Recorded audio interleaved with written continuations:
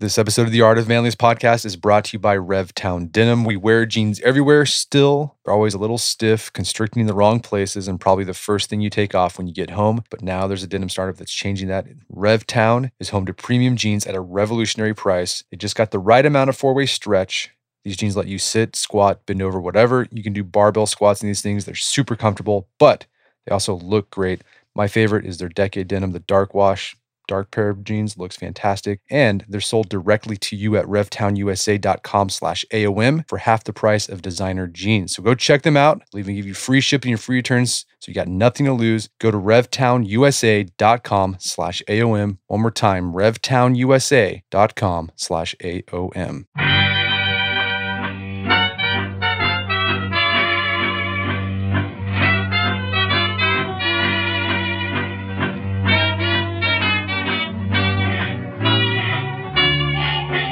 Brett McKay here, and welcome to another edition of the Art of Manliness podcast. They say that manners make the man, but how do you display good manners without coming off as awkward in a way that elevates life both for yourself and for others? Today on the show, I bring back writer David Coggins to discuss etiquette and manners in the modern age. I had David on the show a year ago to discuss his book, Men in Style. He's out with a new book called Men and Manners. Today on the show, David shares how style and manners are connected and why good manners are like good poetry. He then discusses the best etiquette practices concerning tipping, greetings, attending parties, and texting, and we end our conversation highlighting the grace and power of handwritten notes. After the show's over, check out the show notes at aom.is/menandmanners. And David joins me now via clearcast.io.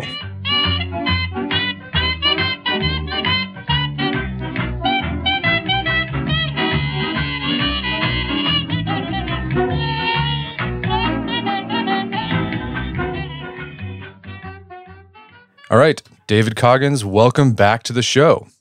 Thanks, Brett. Great to be here. So we had you on, I think, last year about your book, Men in Style, where you kind of give your take on what a stylish man should be doing. But you also interview a lot of your friends and tastemakers about their take on style. You got a new book out, Men and Manners, this time. I'm curious, what was interesting about the book, it's about etiquette, it's about manners, but you also tie it into like the Men in Style book. How are style and manners connected to each other, you think? Well, that's a good question. I think they both say something about, well, the man, how you dress says a lot about you, and how you conduct yourself in public says a lot about you. I think it says about how you think you fit into the world. I think clothes are probably more superficial, but there's definitely meaning there. And manners are really how we interact with strangers and people we know alike. And so having thought a lot about clothes, not really about specifics about the clothes, but what they tell us about ourselves, how our fathers dress. That was a big theme in the last book, what we learned from our fathers. I think that sort of holds over into the new book, the manners we learn from our dad, kind of the traditions that are worth carrying forward, and also how we have to evolve, because manners are not the same as they were certainly not 100 years ago or 50 years ago, or even when we were kids. Right. Because we have, cell phones now, right? That didn't exist. And technology is a huge issue. I mean, everybody knows it. I think having a computer with us at all times, an iPhone, changes the way we interact with people and our sense of self-awareness. I think too often it maybe makes us feel more isolated, or makes us feel like we're kind of at the center of our world, walking around with our earphones. We don't look up. And I think that's sort of a metaphor for a lot of how we are in the public sphere.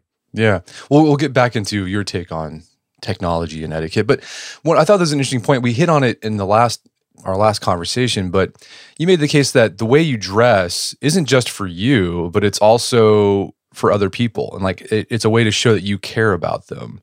So in a way, how if you're dressing well is a way to show it's a form of etiquette in a way. Absolutely. In the simplest sense, it shows a sense of occasion. That's why people dress up to go to church, to parties, to work, to interviews, to court, right? On a first date. All those things are hugely consequential to varying degrees. And how you dress for them shows a lot about who you think you are, but also your respect for the people around you. And I think somehow we've gone into this zone where it's all about being comfortable, right? And as long as I'm comfortable, I'm fine. And that's why you have people in tracksuits everywhere you go, especially on airplanes. Right. But that's also why maybe you look to try to be comfortable in something that's a little more elegant. And that's nice too, and I think we can challenge ourselves to ask a little more about what makes the level of comfort we can have and how we dress.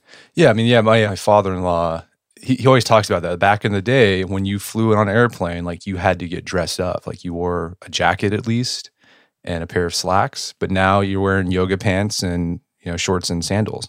When I see a man wearing a suit or a sport coat on an airplane, I feel a little elevated in a way. Not to get carried away, but it's nice.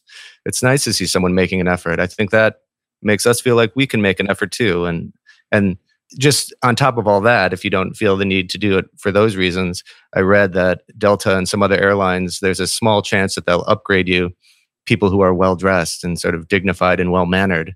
So if you need any more reason to do it than that, I don't know what it could be than getting a better seat on the plane. Right. Yeah. Traveling is already, like flying an airplane is already miserable. Right. Maybe one thing we can do is just, everyone kind of dress up a little bit so it feels a little bit more dignified, because it already is like an undignified experience. Well, traveling, and there's a whole chapter in the book on that, because I think it's where we deal with the most people, the most strangers, and there are these rules, and some of them seem arbitrary. Some of them are sort of long-standing, and it kind of descends into a free-for-all. And I've been, as someone who travels a fair amount, I've been trying to kind of monitor myself and see what I could do to behave a little better and not. I think somehow it seems like everyone's got to rush onto the plane and get the last overhead bin or get the last outlet in the lounge. And I was trying to figure out ways to just avoid putting myself in that position. And hopefully, we're all going to get on the plane for the most part in 5 extra seconds. I think if we all took kind of 5 extra seconds, we would be in a better spot. So I want to get your take on those, because we had people on the podcast talking about this when it comes to traveling. What's your take? And it's controversial. All right. What's your take on wheelie luggage? So it's funny you asked that. I'm one of the last people who is not for roller bags. I really believe in packing light. I think you need way less than you think you need. I actually think you learn more about how to dress well if you bring a limited collection of clothes. I think you'll always wish you pack less, and you look just more dignified. You can move more quickly. There's a time in every trip where you wish you just had a light bag and not a roller bag, whether you're going over cobblestones in a European street or when you have to go further from the taxi to the airplane. So I personally am not for them. I realize that puts me like in the hopeless minority, but even if you carry a wheelie bag, I definitely say bring way, way less than you think. And, find some shirts that you can wash yourself and don't get wrinkled. And I love a man, a well-dressed man who does his own laundry while he travels. I think that's a very elegant solution. Yeah, Walker Lamond, he wrote Rules for My Unborn Son. That was one of his rules, no wheelie luggage. Strong cosign on that, but I think I've lost that one. Yeah, we've lost. So talking about it's possible to be comfortable while looking good. I mean, what are some style staples you recommend that every guy should have that you can throw on? It feels like you're wearing a sweatsuit, but you look good. That's sort of the grail, isn't it? I mean, I always tell people an unstructured blue blazer is just really the first thing to invest in. I think partly because it's so versatile. You can wear it with a shirt and tie to a job interview or an event, and you can wear it with jeans. So I think an unstructured one isn't gonna, if it's in kind of I guess you'd say a 3-season wool, not to get too technical, isn't going to wrinkle as much. I'm really against things that wrinkle when I travel, and that helps, I think. So like I mentioned before, an Oxford shirt is really good. You can literally wash it yourself and let it dry. I was just in Italy and doing that, and I felt a little bit like a Neapolitan kind of housewife from the 1920s or something. I loved it, hanging laundry outside my hotel window on the shutters. I also think trousers that, like a sort of chino, I guess you'd say, something that maybe even the matching color as the sport coat. So then you've got something that you can wear casually and comfortably. And slip-on shoes are really a good way to go. Some sort of loafer, something like that. You'll find the thing that makes sense for you. I think you just start there, and then it evolves as you evolve. I think so many people, when they're young, they think they've got to get all the answers all at once. That's a hard thing to do for any of us. That's why your taste in music changes, your taste in literature and film changes, and how you dress and changes as well. So you don't need to have it all figured out. But if you make a good faith effort, I think that's a really good start. All right, so dressing well is one way we can show etiquette to others. I love this. You have this section where you talk about how manners are like poetry, which I thought was interesting because I never heard manners spoken like the way. How are manners like poetry? Well, that's an interesting question. I asked a handful of people to contribute to the book, people who are experts in given topics. So there's a bartender, there's a man who owns a few restaurants, there's someone who makes stationery. And I asked a poet, a man named Dobby Gibson, who's from St. Paul, Minnesota. I'm from St. Paul as well. And he's the one who said manners were like poetry. And I loved that idea. And he says it in some way that we find them lacking in our lives far too often, both manners and poetry. But then they invariably come back when you least expect it or when you're not expecting them, meaning you find poetry in everyday life where you need manners, you're called upon to do the right thing, and that they will always be with us, even when we can't see them. So I loved that idea. And so that had a sort of prominent part in the book. And I also say we don't know a lot of poets. I think the people who know the most poets are poets probably. And so it's nice to hear from someone. He's a successful person and a professor and a really nice man. And his section in the book was really nice. And I thought that was nice to think about it, because I don't think manners are just transactional. I think it's about being the best version of yourself. I think that's really a theme throughout the book. Another way, after I read that and I was thinking about it, another way I think manners are like poetry, like there are some really hokey poems, right? But there's also like really hokey, like you can be really hokey with your manners, and where it comes off like stilted and awkward. And like the best poems are the best poems are the ones that are just like, it's super subtle, then it wallops you, right? Without even knowing you're being walloped. And I feel like that's with manners too. There's like some people who it's very awkward when they're trying to be polite, but there's some people who it comes naturally and you just feel good after interacting with them, and you can't really pinpoint why that is. That's so true. I think something about poetry is that it starts in a very personal way, but it also is universal as well. That's how we connect to it, like a pop song or something. And there's something to be said about people who put you at ease, and you can't always put your finger on how they do that. And that's something I'm trying to improve on as I get older and interact with more people. How do we make someone feel comfortable? And we do that in 1,000 different ways: eye contact, tone of voice, smiling. And, a lot of things we were taught and maybe forgot, or our lives are moving so fast, or whatever it is that we think they don't matter. And then when you're around someone who's good at that, is just such a wonderful thing. And it kind of makes you want to be a little bit better too at that. And that's sort of where the idea of being a gentleman is in the first place: a gentleness, a kindness, and a way of putting other people at ease. And when you can do that, that's a pretty good place to be. All right, so let's get into specifics, because this is the fun stuff. Everyone loves to talk about, because everyone has their take on what's proper etiquette in certain situations. Tipping, this is a uniquely American phenomenon, but there's a lot of debate about what's a proper tipping etiquette. So what's your take on proper tipping etiquette? Like, should you tip everybody? Should you be generous? Like, is it 10%, 20%? What is your take? Tipping is huge. It's the first chapter in the book for that reason. I think it drives us crazy because we have to make mental calculations. It's a social interaction. Sometimes I honestly think one reason that Uber and certain online apps are popular is because it takes service out of it. You can just get out of the car and you don't have to do that. I think it's important to be a good tipper. I think that's the first thing. I think you want to be a man who tips well, not just because you'll get better service, though I think you will, but because of what it means and how you view the way you interact with people every day. And so you don't want to be the person who's trying to give $1 less. You want to be the person who gives $1 more. And if everyone gave $1 more to the waitress or the bartender, then he or she's had a good night. And you want to be that person. So if you start with that idea, that's the best place to do it. Okay, then you can get into rules. And I think, when I was younger, you gave someone $1 a drink, and now that seems wrong. So you give them, I start with a few dollars a drink. If I'm at a bar, maybe more, and then I tip $1 or so after that. And at the end of the evening, I give them a little more above that. It depends what type of place it is. I think if I ever sit down to a restaurant, here's a little rule: even if it's a diner, anytime I'm seated at a table, I will always tip at least $5, even if the bill was, let's say $10. I just think of $5 is a nice thing. And I also take into account if, let's say, I'm on one of my not drinking phases and I'm just having a mineral water at a bar, I'll tip more than just 20% because that drink is cheap and I'm taking up real estate. If you've logged a lot of time at a bar or restaurant, I think you kind of want to tip for the space that you're occupying. You just want to do the right thing. I think people have all these rules, and rules are a good place to start. If you want to ask me, do I tip 20% at a restaurant? I do. If I have really expensive wine, then I probably tip a little bit less than that because I don't think you need to tip 20% on bottles of wine that are really expensive.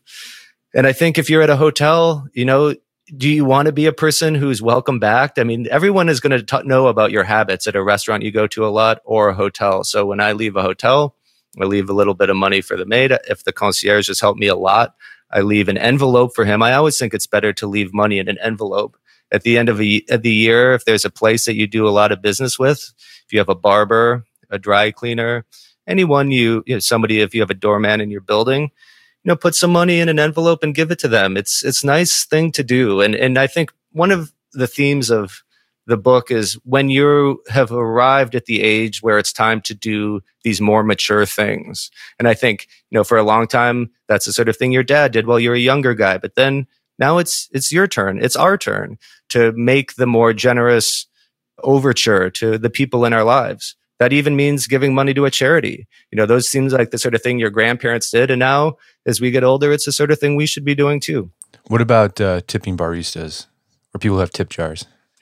This is really tough because I think if the person is engaging with you, I don't think every tip jar needs to be filled. I think that's important too. And if you go into a place and someone's sullen and you've already paid a lot for some sort of juice that, way more than you should have, then you don't need to be giving money on top of that. I think if it's a place you go a lot, it's a nice thing to do. And I think they recognize it. If you have a nice interaction, it's positive and you say thank you. And if you don't, maybe you take a pass or just give some loose change. But that's the toughest one of all because you're so close to the person and there's usually a line behind you. Right. And they're looking at you. I just gave you change. Absolutely. Well, I think that's the tough one. If you feel some sympathy and some frequency to this place, I think it's usually a good idea. But, not everything deserves a tip. So the other thing I find awkward sometimes, I've gotten better about it though, is handing off a tip directly to somebody. Because leaving a tip for a waiter is easy. You just leave it there. Sure. And you don't have. But when you're hey, thank you, and you hand the person money, for some reason it just feels really awkward, right? Or it can feel awkward. So how do you do that? Where you you don't want to be sleazy about it where you shake their hand and you pass the money without anyone noticing. And how do you, what's your take on handing off a tip gracefully? I mean, it's such a classic situation. I mean, I think somehow it's from sort of bad cop TV shows where they're sticking $20 in the chest pocket of someone, and it just couldn't be worse. I think you just say thank you. We had a great time. Or if I often I get my beard trimmed and I usually give the man $5. So I just say thanks a lot and I hand it to him and I shake his hand. And I don't put it in my hand. I just hand him, a folded up bill and try to. It's an inherently awkward situation. If it's a valet, I just say thanks a lot, look at him, and hand the money over to him, and they'll take it. Right. That's part of it. And if you just want to put this awkward 5 seconds in the middle of a friendly 45 seconds, that's never going to go away. You just get used to it. Yeah. I think in general, all these things we do in our lives are awkward at some point, and just doing them more puts us more at ease. And the more at ease we are, that's going to put who we're dealing with more at ease. It's just like when you dine out at a fancy restaurant and they hand you the menu, and, I think you want to be slow down and it will be fine. I think we often are so worried about doing the right thing or following these rules that we sort of lose our level of naturalism. And the more natural you are, probably the better off you'll be. But it takes work and experience and time to do that, Yeah. So it's going to be awkward at first, but you'll get, that's been my experience. It's better about it. It's completely normal now. I mean, I've tracked down people, sometimes I'm obsessed if I'm in Europe, having all this correct change and bills for all the people you're going to have to hand them to. You get to a hotel, it's like you're facing this gauntlet of different people who need different amounts of money. And sometimes you run out of it, or you haven't changed it yet, or you need yen or euros or whatever it is. And I'll just say, I'm sorry. Someone brings bags up to your room, you say, I don't have it now. I'll come down and give it to you. You're not lying. You're going to see these people again for the duration of your stay, and you track them down and you give them a couple of bucks or whatever it is. And those things happen. They're used to it. But if you follow through, they'll be happy. So that raises another point. Man should have cash on him. I'm a huge believer in cash. I mean, we've gotten to this point in it. When I wrote the last book, the issue was just all the things with credit cards, but now we've got Venmo, and it's even more complicated in the last year. And you see these people at tables who they want to pay their bill 4 ways, but somebody ordered wine and somebody got the steak, and you'd think it's like doing your taxes. It's so confusing. I think sometimes I just like to pay. If you're with 1 or 2 other people, maybe you take care of it and they'll get you back later. And then maybe you leave a tip in cash. But cash, you're always comfortable when you have cash and you're ready for whatever is going to happen. I really do believe that. Yeah, it comes in handy. Whenever we go downtown, I always make sure I have cash, because there's parking you got to pay, there's people you got to tip. It comes in handy. Right. And you don't want to be the one who can't. Let's say you end up at a dive bar, they don't take cards, and the first round is on your buddy, the next round's on you, and you don't want to be sort of worried about it or not ready to do whatever you need to do, or you get involved in a pool game with some other people, and you got to be. If you have cash, you're ready for what the evening might bring. Yeah, I've recently invested in a money club. That was my recent acquisition. It's been great. Yeah. I love it. All right, so let's talk about parties. Yes, and so we're not talking about just a hangout party. Right. But I mean, maybe some of this stuff can apply. But we're talking someone sends you an invite. What's the etiquette there? On arriving, should you bring a gift? How RSVP? People don't RSVP anymore, but I think I would say you would argue that no, you should RSVP. Well, I think you take a hint from the formality of the invitation. If the invitation is sent in the mail and it's for a wedding or something, then they probably have a card or some sort of RSVP. If the invitation is emailed, then I'd email back and just say, I'm looking forward to it. I can't wait. And then typically what happens, you say, what can I bring? And they'll say, oh, don't bring anything or bring wine. And if someone says, don't bring anything, you still bring something. Never show up empty-handed, even if it's a hangout. If you're going over to watch the NFC Championship, to watch the Minnesota Vikings get humiliated, that would be my team. You still bring a 6-pack or whatever it is. And if you're going to a party, bring a bottle of wine. If it's a sit-down party and your host is really particular about wine and you don't want to get in the middle of their plan, bring them a bottle of champagne that's in a box. That's it's a gift to them. It's something they can have later. It's not to be had at the party. I think you always want to bring something. It doesn't have to be liquor. You can bring some flowers. You can bring, if you're going to the country, you pass a farm stand, get whatever nice looking fruit there is, something seasonal and colorful, something that says you're in the mood. You can even bring something really tonic water or something useful that they might have not thought of. I even sometimes text people when I'm about to arrive. It's a little different in New York maybe than other places. I say, I'm at your corner of your street. Do you need anything? Are you running low on anything already? And then I get them whatever, tonic water or juice or whatever they need. How should you arrive? Fashionably late, or should you arrive early or on time? I think from the parties, when I have people over, I always want them to arrive earlier than they do. I think I don't think you want to be right on the button, but usually you sense what sort of event it is. If the people are sitting down to dinner, you want to be there when you're asked. If it's a standing affair where there are going to be a lot of different people, arriving staggered, I think you want to come, at a reasonable time, partly because it's the best time to talk to the host. If you get there after it's in full swing, host is going to have a lot on his mind or a lot on her mind, and you're not going to be able to have a little quality time together. And, if you really want to get in the spirit, bring a bottle of whiskey. And if you want to get even more in the spirit, I think there's nothing more fun than a large format bottle of wine. They're not always as expensive as you think. It really communicates fun and festivity, and it will be appreciated, believe me. Right. And I imagine, don't put lampshades on your head. if you go to a party. Yeah, no lampshades. And when it comes to leaving, like I've definitely been the last to leave. If you're not helping clean up, I think you want to get out of there at a reasonable time and not kind of hijack the sound system and start putting on depressing Smith songs or something. Right. Depeche Mode. So, I mean, and follow up after the party? Do you advocate for that? Absolutely. The next morning, I don't know why I always sort of feel depressed the morning after a party because I'm usually hungover. I've got a ton of dishes to do. I'm mostly aware of the people who didn't show up, which is just a weird thing that happens. Not mostly, you just are aware of anything that went wrong or people you missed. I always text someone, and then if it's a more involved situation, break out the stationery or postcard or something, write them a note in addition to the text or email, depending on the way you usually communicate, and send them something. Even send them a bottle of something or take them out or offer to take them out.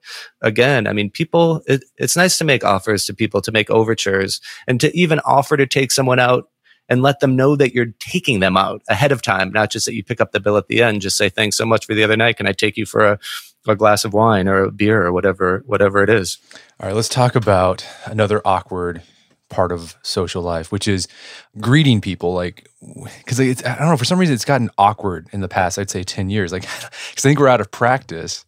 Sure. Because there's those moments, okay, where you meet someone new, right? There's that, but then also the really awkward ones, like when you see someone you kind of know at the grocery store, but then like, should I say hello? What do I say? And then, oh my goodness. And then you say hello and they're like, oh, goodbye. And then like you see them again in the grocery store. Right. In the checkout line. Yeah. Yeah. I mean, these things make me laugh because they're so human and they're so recognizable. I mean, one reason that I wanted to do the book is to see what we're all struggling with or grappling with. And I think these things are really human. I mean, I think greetings are really important. If you meet someone, in particular, introductions, then you want to, a firm handshake. I mean, you don't want to shatter anyone's bones, but a firm handshake, eye contact, smile, say their name back to them, partly to help you remember it. But it just, I don't understand how anyone cannot greet someone well. It's sort of setting the stage for your future of your relationship, whether that's professional or romantic or personal. It really, really says a lot about you. I mean, a disproportionate amount about you. As far as when you run into people, I often find myself saying, particularly if I'm not sure about their name or think they may not remember me, if it was someone I met briefly and I see him at a cocktail party or an art opening and I want to reconnect, I say, nice to see you. I'm David. We met wherever it was. And they'll either say, oh, right. Or of course I remember you. How could you do it? Well, whatever it is, you're setting the stage for them to reintroduce themselves in case you can't remember their name. And also it's just a nice way to engage. As far as double kissing and triple kissing and all that, I mean, you're never going to solve that. I was just in Italy and I was leaning the wrong way, and who knows? Some people are hugging and some people are. You try to do the right thing and follow someone else's lead if they lean in.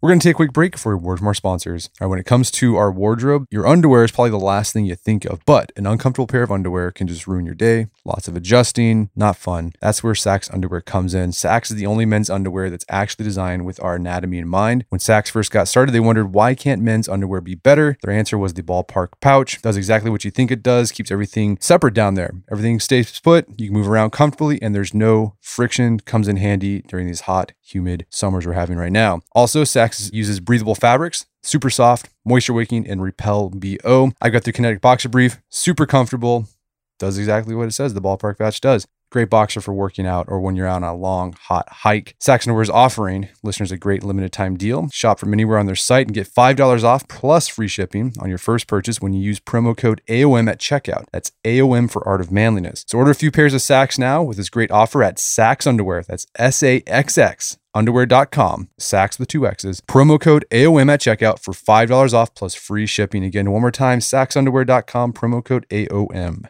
Also by Life Proof Backpacks. Whatever the action, wherever the destination, no matter the weather, Life Proof Backpacks keep you optimized organized, prepared, and protected. Check them out at lifeproof.com/manliness and receive 15% off your pack. Lifeproof backpacks are made with water-repellent Cordura fabric to shed rain during those summer afternoon showers. Special tech pockets are sealed against the elements and lined with soft fabric so phones and other small devices stay safe inside. Select backpacks also have an ingenious side access laptop pocket, which comes in handy when you're going through airport security. And speaking of security, most Lifeproof backpacks are equipped with a super secret stash pocket when you need to hide away a passport or some cash, and they're all outfitted with front tie downs to hold your oversized stuff outside. With 4 sizes, there's a Lifeproof backpack for any outing. Grab the Keto 18 liter for day trips, up your carrying capacity with the Squamish 20 liter. Go with the Goa 22 liter for tons of pockets, or max out on space with the Squamish XL 32 liter. Get your Lifeproof backpack now at a 15% discount by going to lifeproof.com/manliness. Again, lifeproof.com/manliness for a 15% discount. Lifeproof backpacks, carry on. And now back to the show.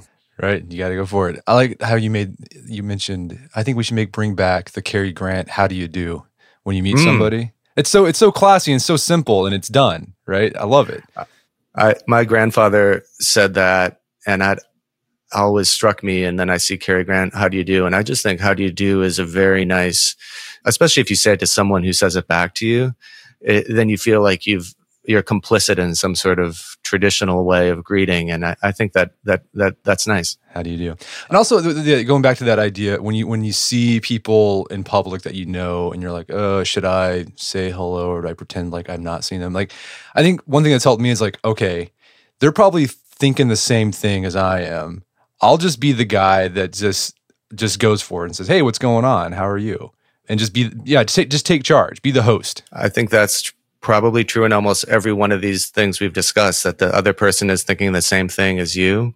And so you just want to not make the first move, but be open about it and gracious. I think it's nice. I mean, there are times when you run into someone on the street and, you're in a rush, they're in a rush, you know them just well enough and they'll say hello, you say hello, and you just kind of barely break stride, and you kind of somehow both understand that you're not going to stop and talk, and that's sort of sophisticated too. That that they recognize the situation, and that maybe it's not the time you're late for the subway or something. But yeah, I think it's nice to be a person who's, in the event of a tie, engages.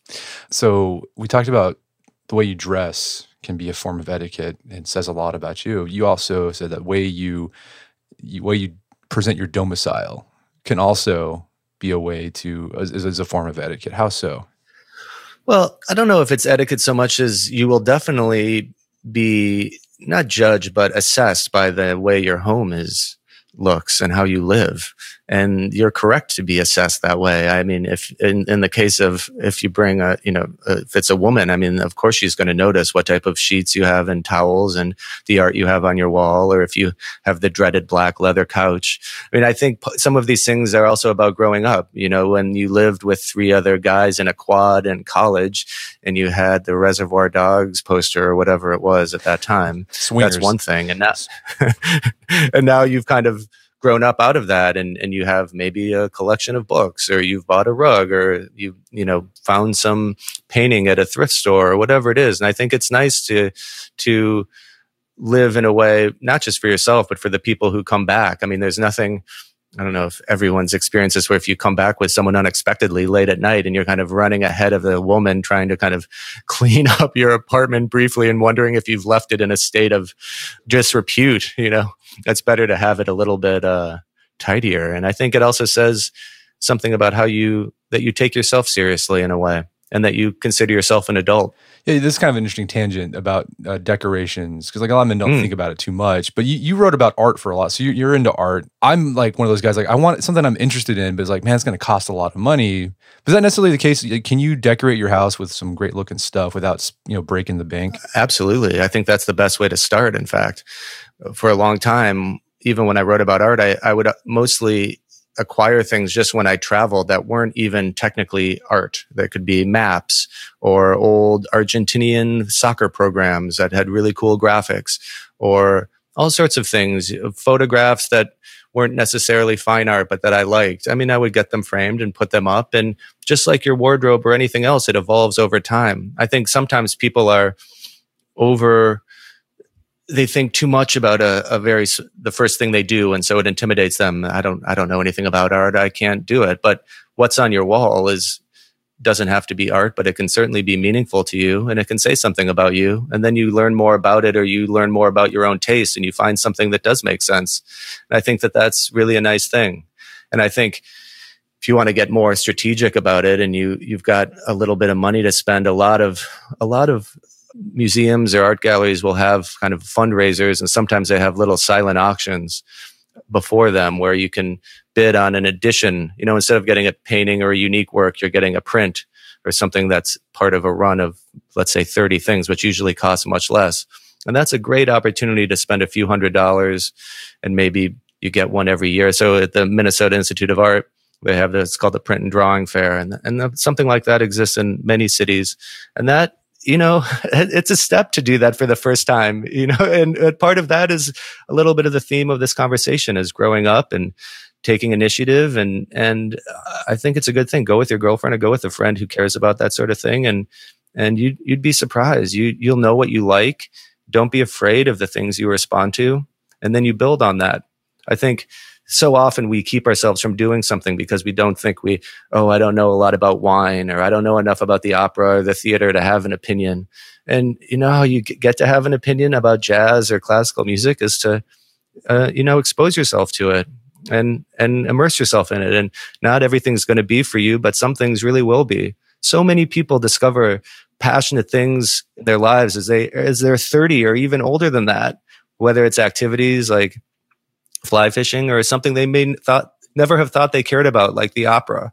And I think you want to be open-minded to a lot more things than you think, and let yourself change and evolve and grow.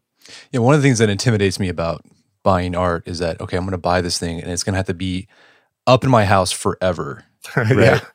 And so I never buy anything. It's I got to find that perfect thing. But the way you described it, you could just rip out a page of a book that you think looks cool and frame it, put it up. Love it. And then you can replace it, a couple of years if you want, or even a few months later. Well, if you've ever seen my approach to this is I have a ton of rugs on my floor and a ton of art on my wall. And the more you have, then the less importance each one has. So if you have one rug, then that better be a nice rug. But if you have a dozen, then that just sort of reads as all the same. And if you have one piece of artwork on your wall, people are going to look at it. If you have a little grid of a few things, then it kind of lessens the blow. And I think that I don't know if that helps everybody, but that's a good way to think about it. And then you get a little less precious about it, because of course the first time you do something, you think it's this immense decision. It's like if you just have one piece of furniture, right? And then you have a little bit, and it's not quite as striking. Yeah, it takes the pressure off for sure. I like right, that exactly. Idea. All right, so let's get into etiquette and technology, because it's something our parents have to deal with, our grandparents. And I think a lot of the etiquette around technology is communication. Because again, communication, manners is all about human relations. And now we relate with other people through our technology. So, what's your take? When you have a computer and your phone all in your pocket all the time, what's the gentlemanly or the gentlemanly thing to do with that? Yeah, this is it. This is the world we live in. I think one thing I try to keep in mind is technology has changed our lives in many, many wonderful ways. I love texting. I love Instagram. I love a lot of this. I love having a camera in my pocket. I love all music and podcasts and all those things that they provide us. But I think the danger is that we let them dictate what we're doing when we're in public. And I think that means that we've all seen a table of 4 people or 2 people on a date, and they're both looking at their phones. What's going on here? The best things in your life are going to happen face to face with someone. And especially as everyone's busy, it's harder to see. Your friends have kids or you're traveling. And when you finally get to be with your friend, keep the phones away. And as much as you can, I want to hear what my friend's been up to, what they're excited about. I don't even just want to see them showing me videos or something on their phone. I'd rather engage with them, and that's going to lead to even more interesting things. So I try to keep the phone away. If you really have to use it, take it outside. Just take it away from where people are trying to have a good time. Nothing is more off-putting than somebody jabbering on their phone in a cafe or a bar. What's going on here? It's the part of manners is thinking about other people other than yourself, of course. It's one of the first things we learn. And unfortunately, the phone has really inverted that equation. So people think that wherever they are is their office. They can just, they're FaceTiming in restaurants at a just bonkers loud level. I just keep it away when you can, or if you really have to use it, take it away from other people. Does a man use emojis in it when he texts? It's funny. For many years, I wish there were italics. That would really have helped me say, partly because they're so expressive and it's a discreet way of being expressive, I think. And when I realized that people were misunderstanding my texts, that they didn't see what I thought was a very bone dry humor, then I might have tossed in an emoji. But I generally think it's better to be the second person in a text exchange to use an emoji, not the first. I'm always surprised when a serious guy I know will use LOL or something. I'll just laugh. I think it's so funny, and it's sort of sweet because it means they don't care so much in a way. I personally don't use those types of formations, but I'll toss in an emoji if I know it's an emoji safe environment. Right. Be funny. I wish I didn't have to.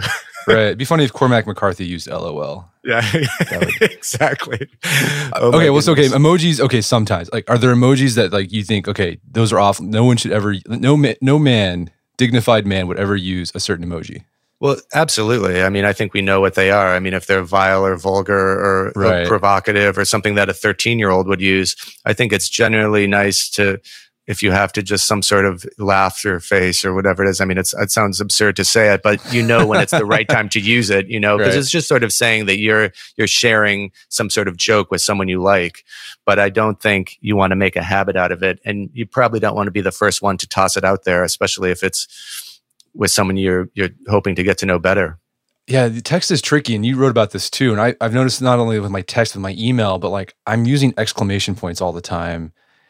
And for no reason, but it's just to show that I'm not mad. I mean, basically the exclamation point is hey, I'm not mad. This is that's perfectly said, Brett. That's so funny. I didn't use an exclamation point, not just in text, but in any writing I did for all the times in anything, in magazines and newspapers, much less texts or emails. And then finally, a few years ago, I did start to use them.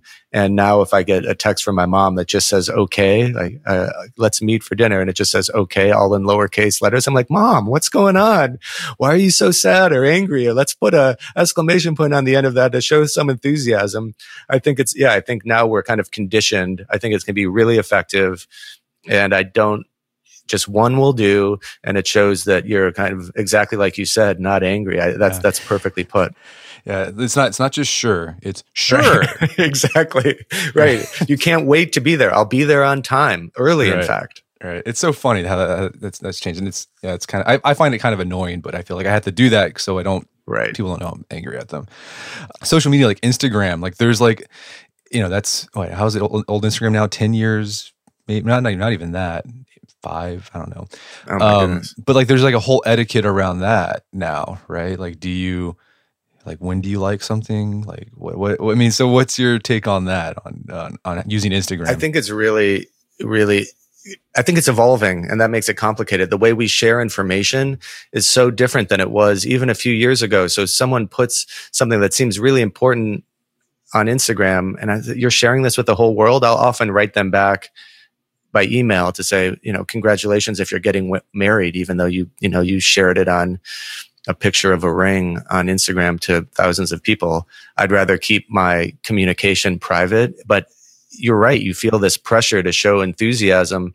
And I don't know the answer. I really don't. I think everyone's going to have their own approach when sometimes we think people are showing off their lives. And then usually that's just because they do something a little bit more than the way we do it or the way we're comfortable doing it. And I'm sure someone thinks that I do something a certain way, and we don't quite know. I think that we're how much to make our lives public and the way we present ourselves. I mean, you're definitely presenting yourself. There's no way around that. It's like dressing in that regard. You can say, oh, well, I just do my Instagram the way I do it, but that's like saying I just wear what I wear. It doesn't mean anything, but of course it means something. Not making a choice is still a choice. So I think we're going to figure that out. I mean, I don't personally post many pictures of myself.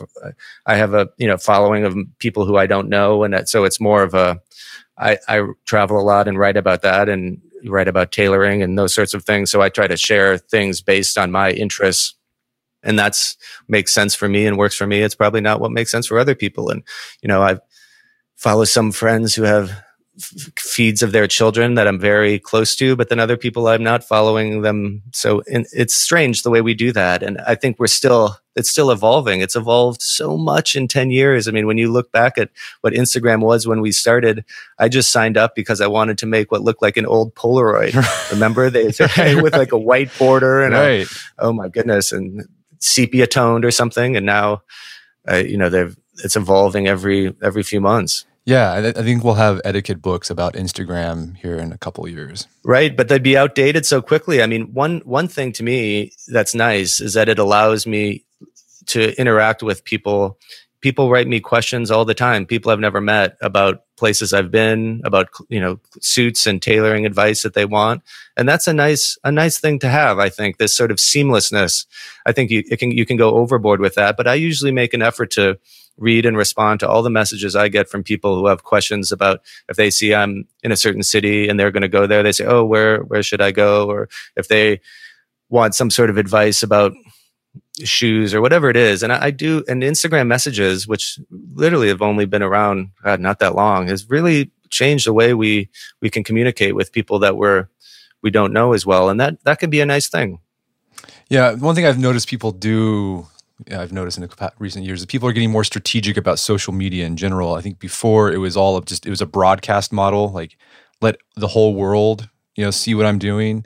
But now you're seeing people like they have private accounts and they only let certain people see certain images. If it's like close family, do that. And then they'll have maybe if they have a more forward-facing presence online. Right. That's probably for the best. Of course, then you get these people with so many accounts and you're like, look, can you just tell me which one to follow? I think we're overwhelmed with feeds. I know a lot of people criticize this. They want the feed that comes in order, the chronological feed, but I actually like how they stack it now. So the 12 or 15 people that I want to see the most, they're usually right at the top of my feed. But I mean, it's amazing how much this is part of our lives now. I mean, my dad, who has the same name as me, he never wanted to get on Instagram, and he had a book coming out, a book that some people think I wrote, which I didn't, called Paris in Winter. And now he's on Instagram all the time, and he loves it. He's interacting with my friends; they're commenting to me about what they've seen that he's up to. It's a wild new world. So one thing that can simplify this is going back in technological time and bringing back the handwritten note, which you write about in the book as well. I believe that we respond to those things in a very strong way, kind of like beautiful ceramics. It's just a physical, something we are almost hardwired to respond to. When someone sends me a note, I love it. I think that I speak for a lot of people when I say that. I like getting mail, like the handwritten mail, real mail. And my dad is actually wonderful about that sort of thing. I have envelopes that he's sent me from probably the last 30 years that are some of my favorite things that I have. And I think it's nice when you get something from someone and you realize that they have personalized stationery that feels like such a decision they made in their lives that I approve of. And the fact that it's a little bit expensive and not really that practical makes it even better. I like the fact that it isn't the easiest way to do something. And so that's why in the book we talked to Ted Harrington from Terrapin Stationers, who makes engraved stationery. And he's very funny and irreverent about that, but his family's been making that sort of thing for generations. And it's really nice to have that, to have some stationery. I believe in it. A thank you card. Once you have it, you find you use it more than you would have thought. And you're speaking of being strategic, and if you're invited to something that, some sort of work event or something where you're trying to make an impression on someone, to write back to them and thanking you for being included to whatever it was, a press event or something like that. I think people recognize it. And what I like about handwritten letters or snail mail is that it eliminates a lot of the weird, like unspoken, like rules of like online technology, where when you get something online, there's an expectation you got to get back to me like today or within a few hours. Like when I get a letter from somebody or I send a letter to somebody, like I know it's going to take a day or two to get there.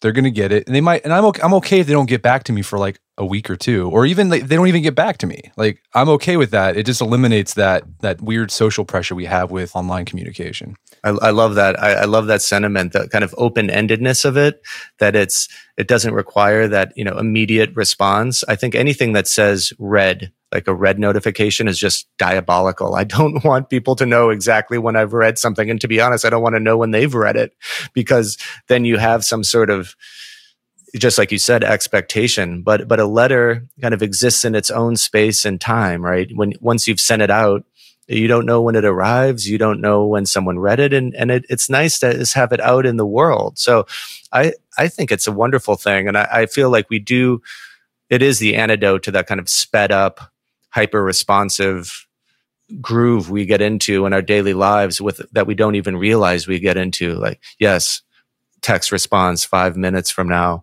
I think sometimes that's really useful if you're about to meet somebody or whatever it is, but it also has us kind of dialed into our phones way too much. Way too much. All right. Are there any rules you came across in your conversations, your interviews, that they don't really fit like a nice category, like it's etiquette for social media or etiquette for parties, but that the rules that sort of rules for life that you really liked? Well, I have some real issues about men's toes and people showing their feet in public. I don't understand men who are just in flip-flops in serious places. So when one person said that you shouldn't wear flip-flops where you can't swim, I really like that. I think that was a lesson that their father had taught him. And I think, but the reason I say that is that it indicates something more. People propping their feet up and putting them on seats opposite themselves, and when they're on the train or just in other places. I'm very aware of feet for some reason. I think one thing about this book was about being more tolerant in a lot of ways, but I'm still very sensitive to feet for whatever reason. People talked about spitting. So I should say I asked a handful of people, young men, middle-aged men, older men, about questions and opinions they had about manners today, things that bothered them, questions they had, things they continue to do. A lot of people asked about what, etiquette with women, that when is it outdated, or when should you be opening doors or pulling out chairs? And that's a really tricky thing. And I know the world has changed in a lot of ways, but sometimes it is nice to still do those things. And I don't feel it shows that you're behind the times. I think we're all kind of struggling to balance the best of traditional manners that are worth bringing forward and when things need to evolve and to be a little bit less formal. So I'm all for opening doors and definitely offering the best seat in the house to whomever you're with, even if it's a man. Yeah. So David, this has been a great conversation. Where can people go to learn more about the book? Well, the best way still is the old-fashioned Amazon.com. I mean, that's the world we live in. A handful of places where I've done book events have signed copies of the book, like Sid Mashburn and Stag in a great store in Austin. And there are going to be some at J Press here in New York and at Three Lives Bookstore in New York. They'll have signed copies of the book. But the best way to get it, Amazon.com. You can see the book, see images from it. And it's just a part of our lives, like everything else in the changing world. Yeah, Amazon. Yeah, I got a love-hate relationship with Amazon. But sure, that's another conversation. David Coggins, thank you so much for your time. It's been a pleasure. Thank you. Really appreciate it, Brett. My guest today was David Coggins. He's the author of the book Men and Manners. It's available on Amazon.com and bookstores everywhere. Check out his Instagram feed at David R. Coggins or on Twitter at David R. Coggins as well. Also, check out our show notes at aom.is/menandmanners, where you can find links to resources where you can delve deeper into this topic.